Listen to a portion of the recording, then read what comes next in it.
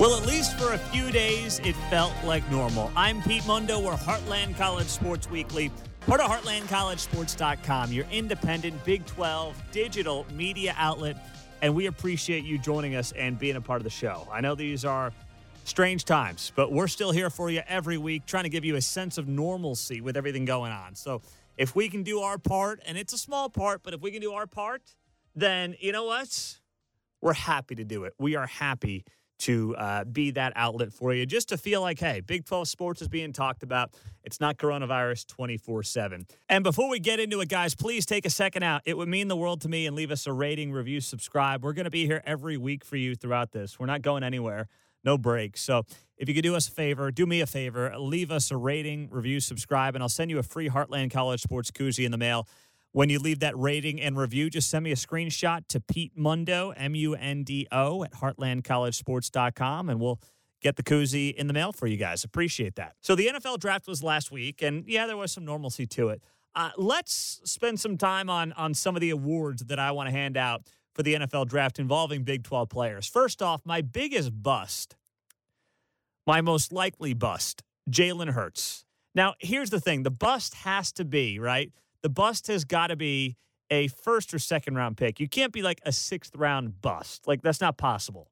So if you look at the first and second round picks in the Big 12, CeeDee Lamb to the Cowboys. I'm going in order here. Jalen Reagor to the Eagles.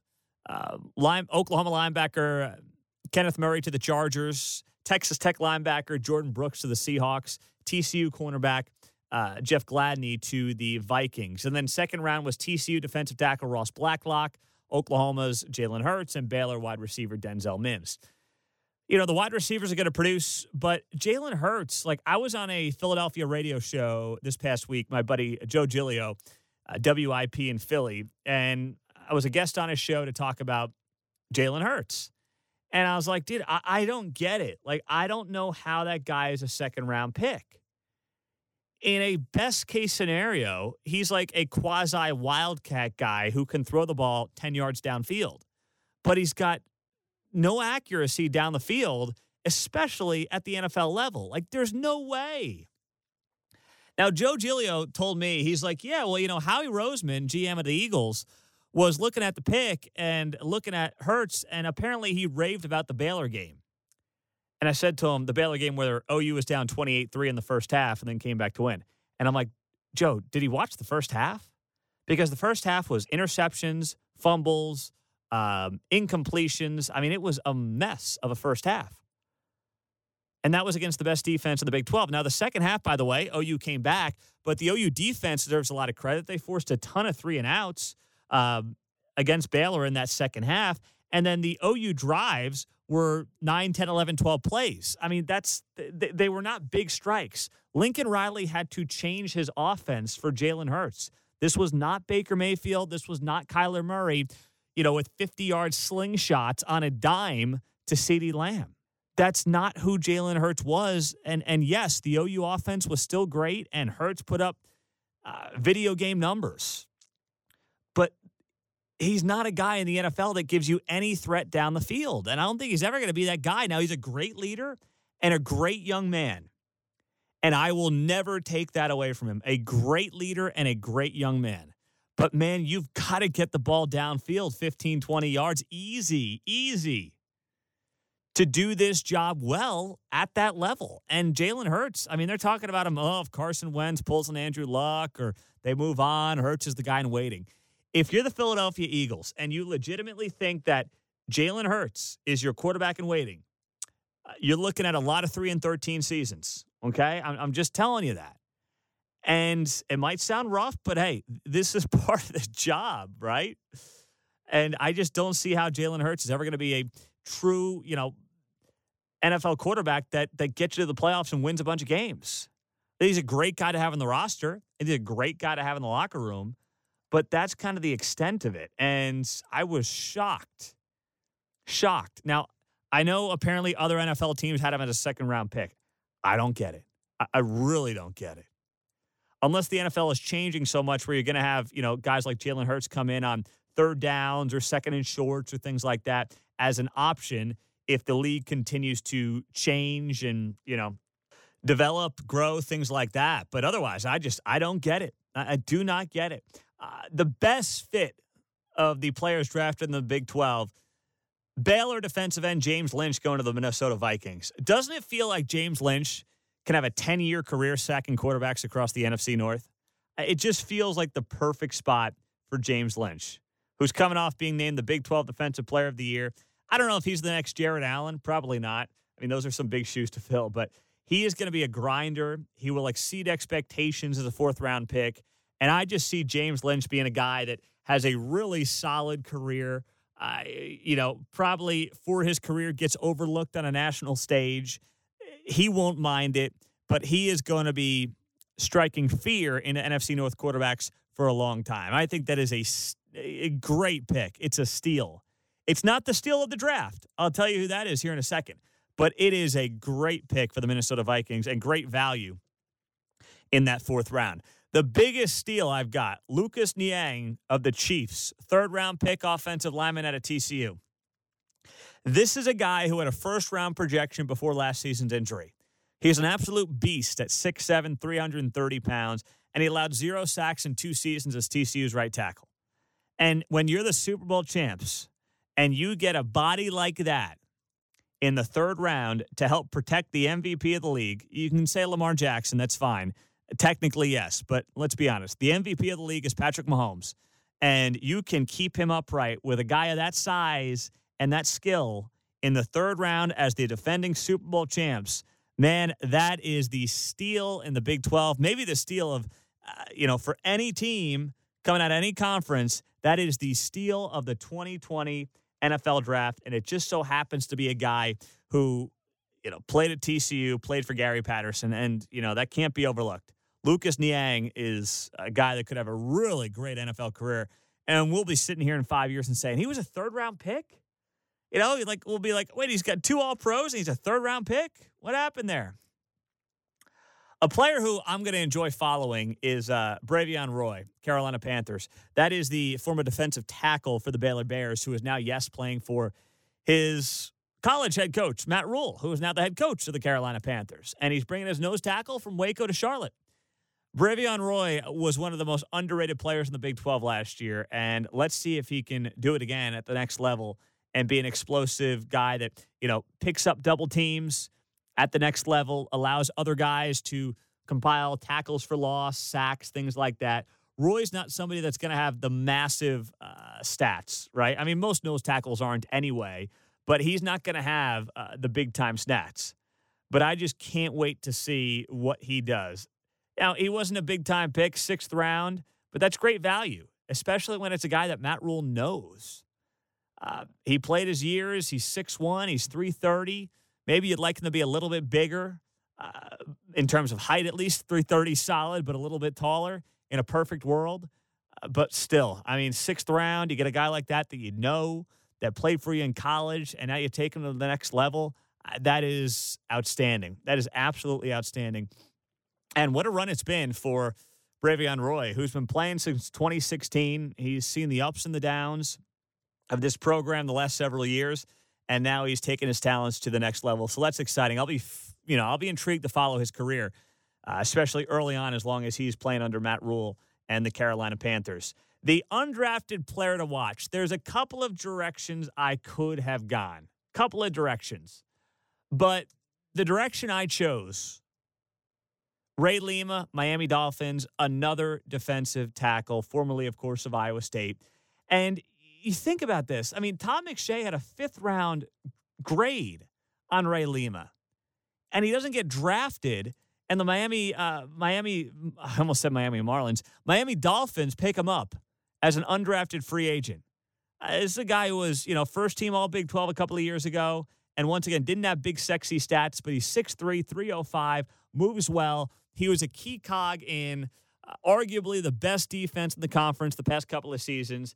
I know that people don't think of the Big 12 and think of defense. They should start thinking of that, by the way. I know it's like, SEC defense, Big 12 offense.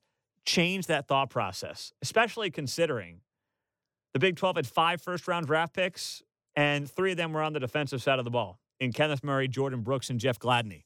So don't forget that. No one wants to talk about it, but don't forget that.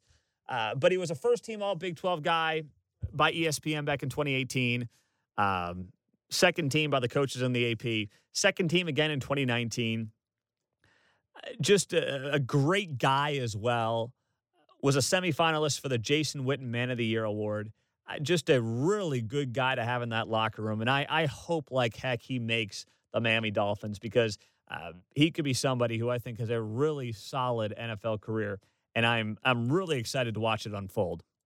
It's going to be a lot of fun to follow. So congrats to all 21 Big 12 NFL draft picks from this past week. TCU led the way, by the way, with 5 picks. And we'll get to that later in the show.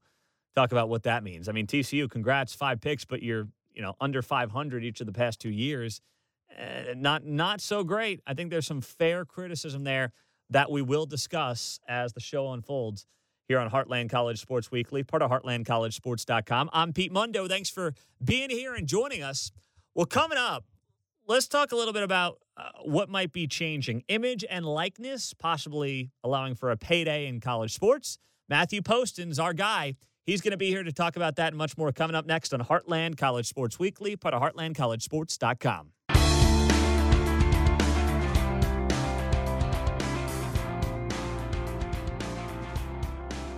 Well, let's say hello to Matthew Poston. You read him all the time here on HeartlandCollegeSports.com. I'm Pete Mundo. Heartland College Sports Weekly is the show, and we are still in a strange holding pattern, and not just college sports, but all of sports for that matter. There have been some developments, though, on the college sports level. It came down this week that the NCAA has taken some pretty big steps towards allowing name, image, and likeness compensation for athletes. Matthew, it's something that's been talked about, it feels like, forever in the college sports world. How do you see this drastically changing college sports, if at all? Well, it's going to be really interesting because, as they look at this, basically they're going to write legislation and they're probably going to vote on it this fall. And if everything goes the way everybody believes it will, it'll start taking effect for the fall of 2021. So students won't be able to take advantage of this for another year and a half because they've got to get all the legal stuff taken care of. But, this is going to open the door to, I think, taking all the stuff that we know happens under the table in recruiting and on campus, those so-called $100 handshakes that Chris Sims has referred to, the former quarterback at Texas. And it's going to take that and it's going to bring it out in the open. And I think that's actually going to be a benefit for everyone because if you look at most of the scandals that happen in college football, it's about recruiting. It's about improper benefits.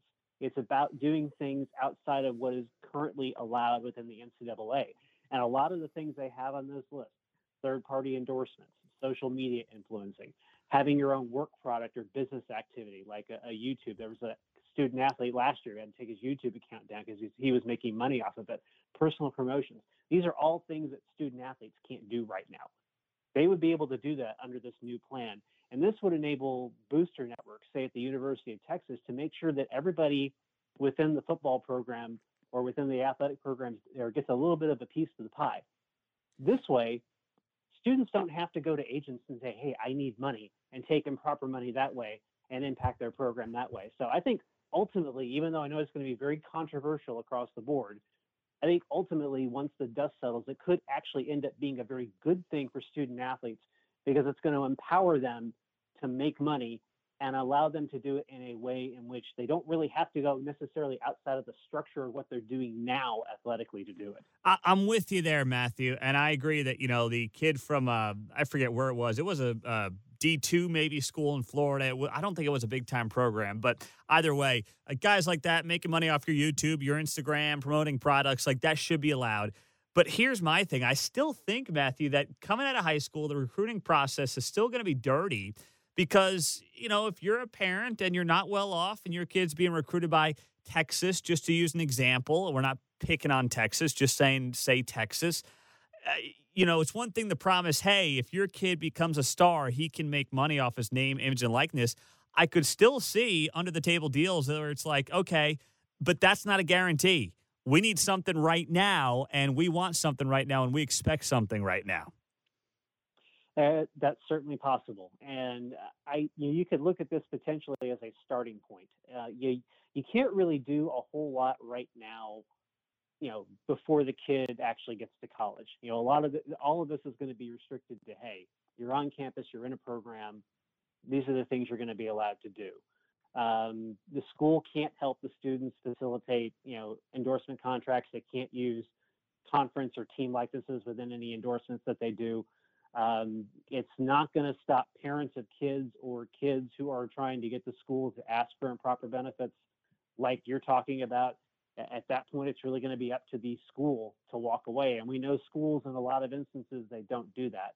This probably doesn't solve the entire problem, but it does solve part of the problem. And I think that if they can solve this piece of the problem, it's going to eliminate some of those issues that we see come up every year with agents and improper benefits within the construct of them being on campus. The other stuff, high school, that is almost a more unwieldy monster than college, because at least with the NCAA, there are certain things you have to do. When you get to high school, that kind of stuff, recruiting, it's basically the wild, wild west. And it's not just colleges. It's AAU teams. It's 7-on-7. It's all these other unwieldy monsters that the NCAA can't exert any control over. Mm-hmm. Matthew Poston's our guest, heartlandcollegesports.com. Matthew, let's just talk now about college football in general. We don't know what the heck is going to happen. There have been so many different proposals, ideas out there. We have no idea what the world's going to look like in a month from now. But of the proposals that you are hearing, and some of them are coming from Big 12 Commissioner Bob Bowlesby, is there anything that, I guess, not excites you? None of us are happy about going out of our usual college football routine, but that you're more open to based on what you've heard? I am open to the idea of playing college football in 2021. And here's why. With this coronavirus, with COVID-19, I still hear some people say, well, it's just a really, bad version of the flu. That may be true, but there's a difference. There's a cure for the flu. There's a vaccine for the flu. We don't have a cure or a vaccine for this disease yet. Starting the football season in 2021 buys us a little time, buys doctors time to find solutions to this that would allow us to have games in a safe manner. I don't really want to have a quote unquote bastardized version of the college football season. If it comes to that, I'll accept it. But I want to be able to have, Royal Memorial Stadium with 100,000 people in it, have Kyle Field down in College Station with 100,000 people in it. I want people to be able to enjoy the game the way that I think all of us have been able to enjoy it our entire lifetime. I know that conflicts with college basketball. I know it conflicts with winter sports, but I'm of the mind that if we can, roll the dice a little bit and give doctors and researchers time to find the tools they need to help fight this and allow us to go to games in a way that is safer than we would be able to do right now, I'm all for that. Well, Matthew, how about I'm just thinking off the top of my head based on what you said there, start the season early January, do a conference-only slate, and then, you know what, you play a championship game Saturday before Selection Sunday, you roll right into the NCAA tournament. I fixed it. There you go. You did fix it. And, the conference-only schedule has been something that has been bandied about. I think the one thing you're going to have to balance, of course, is that you do have some conferences that play 9 games, like Big 10 plays 9, Big 12 plays 9, I think Pac-12 plays 9, and you have some that play 8. So you're going to have to get the SEC, these other conferences on board with playing either a 9-game schedule, or the ones that play 9 on board with playing an 8-game schedule. So that's the only hurdle there. But I think if it's the opportunity to have a college football season, I think they'd find a way to negotiate around that. And they need to, too, for the money. And Matthew, you not just with Heartland College Sports, but, you are at college football games every Saturday, it seems like, during the fall. And you'll do D1 all the way down to D3 games for your College Football America yearbook that you guys put together. And, that some of these FCS programs, I mean, they expect, right, that $500,000 paycheck to get beat up by Oklahoma or Texas or Oklahoma State. Those programs, I mean, they're going to be on the brink if they don't get that money. Yeah, I went to one of those schools, Stephen F. Austin in Nacogdoches, Texas, and we played Mississippi State a couple of years ago. We've played Texas A&M. We call them paycheck games. Yeah. And basically that's what it is. It's a $750,000 to, like you said, get your head beat in for 60 minutes, but it supports your entire athletic department. We've already had one school, one university, Urbana College in Columbus, Ohio, I think, close its doors completely. They play D2 football. So you run the risk as we go along here, depending on how things go the next few months, you run the risk of some football programs maybe suspending for a year, maybe even shutting their doors for longer than that if they don't have the money to sustain their football program. We talk all the time about how much money football generates. There's a reason why football generates so much money. It's because it takes so much money to keep football going. Mm-hmm. There's no doubt about it. It does, and these are going to be some of the most interesting storylines to follow here as we go through the weeks and months ahead. He's Matthew Postins, HeartlandCollegeSports.com. Matthew, always great to get the insight. You're based in the Dallas-Fort Worth area, so stay safe down there. We'll talk to you soon, and hopefully we are getting closer to some type of normalcy and maybe game action, but who knows? Wait and see approach, my friend. I appreciate it. All right. Appreciate it, Pete. Coming up, does TCU deserve some criticism? I'll explain it next.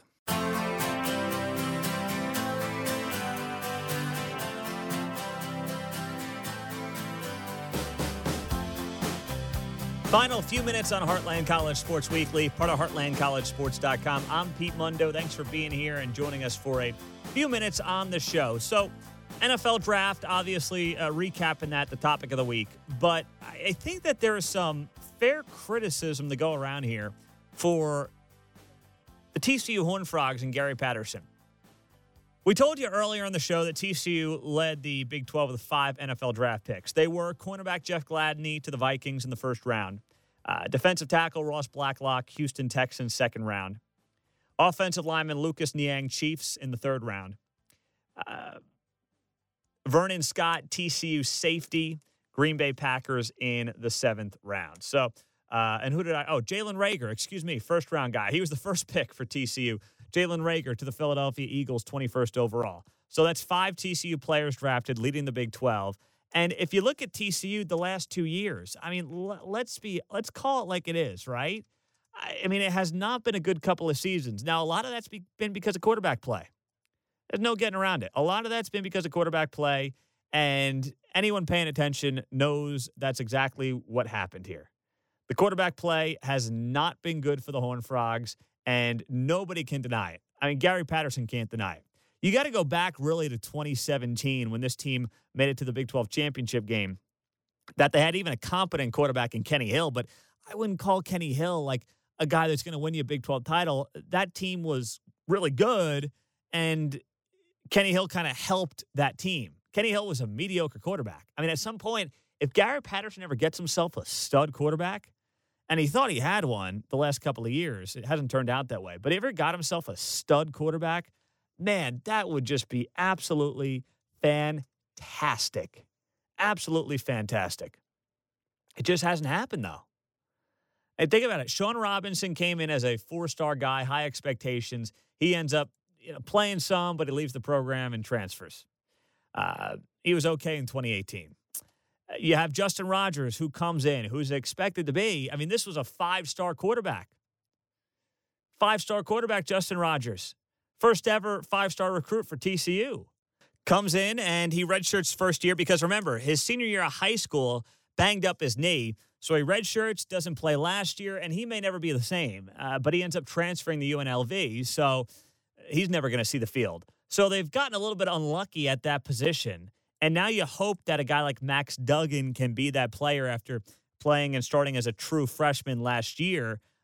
But there just have not been great options at that position. But still, you look at TCU and you say to yourself, the past 2 years, under 500 when you put them together. They got to 7-6 2 years ago and 5-7 last year. That's after going 11-3 back in 2017. But, 3 of the past 4 years, TCU's gone 6-7, 7-6, and 5-7. And listen, Gary Patterson still, to me, is the best head coach in the Big 12. I believe that through and through. Gary Patterson is the best head coach in the Big 12. But I think it's fair to criticize what these last couple of years have led to. considering you led the conference in NFL draft picks and you did not turn that into even a winning season. Now, I know a lot of close losses, right? Like, let's not kid ourselves. A lot of close losses when you go back to last year. You had a 3-point loss to SMU. You had the 7-point loss at K-State. 7-point loss at Oklahoma State. Triple overtime loss to Baylor. 4-point loss to Oklahoma. 3-point loss to West Virginia. Maybe that's different this year. Those are a lot of close losses. Outside of the Iowa State game up at Jack Trice, the game actually I was at back in early October, there weren't really any blowouts on behalf of TCU. And that's with a true freshman quarterback. But you got to now turn that corner this year and turn those losses into wins, because you're going on 2 years in a row and 3 of the past 4 years where things have just kind of been mediocre. And when you had the talent that you had, and the NFL, by the way, recognized that talent, it's fair to say, what the heck's going on here? And this is a team under Gary Patterson that over the past 5 years has done a very good job recruiting in the Big 12. After OU and Texas, this has been, on average, the best recruiting class in the conference, best recruiting program in the conference. Something to be said for that. But it's not translating into wins. The big reason for that is the quarterback position, but it can't just remain an excuse. It can't, and it should not just remain an excuse for TCU. So it's just something to note here as, we go through the offseason and start talking about next year. And hopefully a guy like Jerry Kill helps turn around the offense. He's Gary Patterson's best friend. He's now basically the head coach of the offense with a bunch of familiar faces underneath him.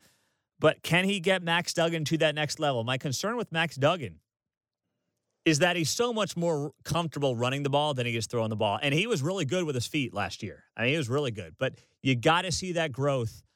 You have to see it through the air. If not, it's not going to matter. It's not. And it's crushing to think that they had Jalen Reagor the past 2 years.